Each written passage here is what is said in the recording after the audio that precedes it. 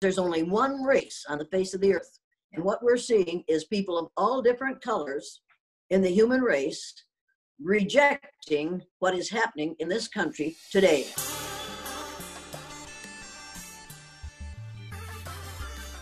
It's so great to catch up with you, and every time I get a chance to see clips of your work and your service, I'm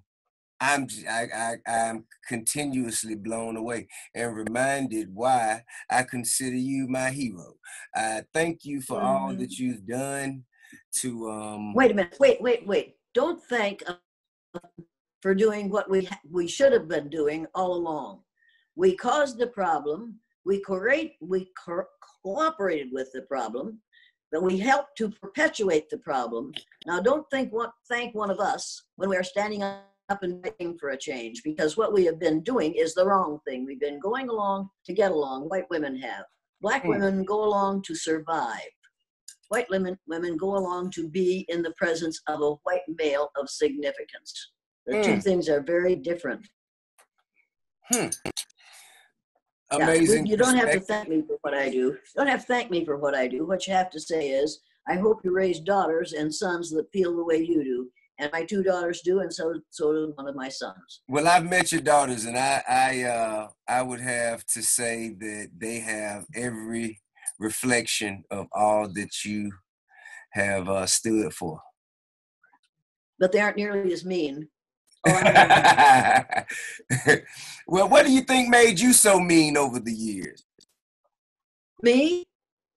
Yeah, you can be ferocious at times. Well, the situation. In fact, that I was raised by a casual Catholic mother and a believing Baptist father, and they never argued about religion because that was one thing to talk about. But my father would say, never judge a man until you've lived his life. And he'd also say, never judge a book by its cover. And my father would not tolerate that kind of behavior in his home. He was an absolutely honest man. And so when I hear these things and do these things and say these things, I'm saying them because I refuse to lie in order to make money or to keep people loving me. Well, that is incredible. That is a noble. No, it's not noble. It is. I think it's noble. It's noble because we all choose our journey and our destiny. We are the designers and the architects of our future and our destiny. So for you to make a conscious decision that is founded in morality and in your just what you believe is fair and right.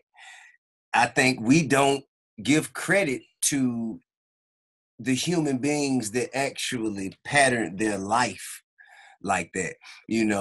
That's why I continue to say thank you, and I appreciate all that you. Well, my dad used to say, you know the difference between right and wrong. Now do the right thing, goddammit. So you did the right thing because you knew the difference, and so do it. So you did it. That's all there is to it. Yeah, I mean, it is that simple. It is that simple. Now, if I could just, what is your reaction to the times that we're living in right now? Like the times that we're living in right now? Yes. I hope that it goes on. I hope that all those people of different colors, not different races, because there's only one race on the face of the earth. And what we're seeing is people of all different colors in the human race rejecting what is happening in this country today. And it was the death of a young black male on television and seen over and over and over so that we could nail it down that this is what happens to black males who resist, even who seem to resist. And we are sending that message. This is an attempt. I don't think the networks feel this way about it, but to me, what we're showing when we show that over and over and over again, it's an attempt to intimidate black males and their mothers, to let them know this is what can happen to you if you get out of line. And you don't have to get very far out of line. You don't have to be out of line. All you have to be is black in front of the wrong policeman. So I think that people who are resisting because some of them are getting the same idea that I am. And the only way we're going to stop this is if enough of us of all different color groups get together and put a stop to this. Don't forget to subscribe to the Expeditiously Podcast right now, Apple Podcasts and Spotify.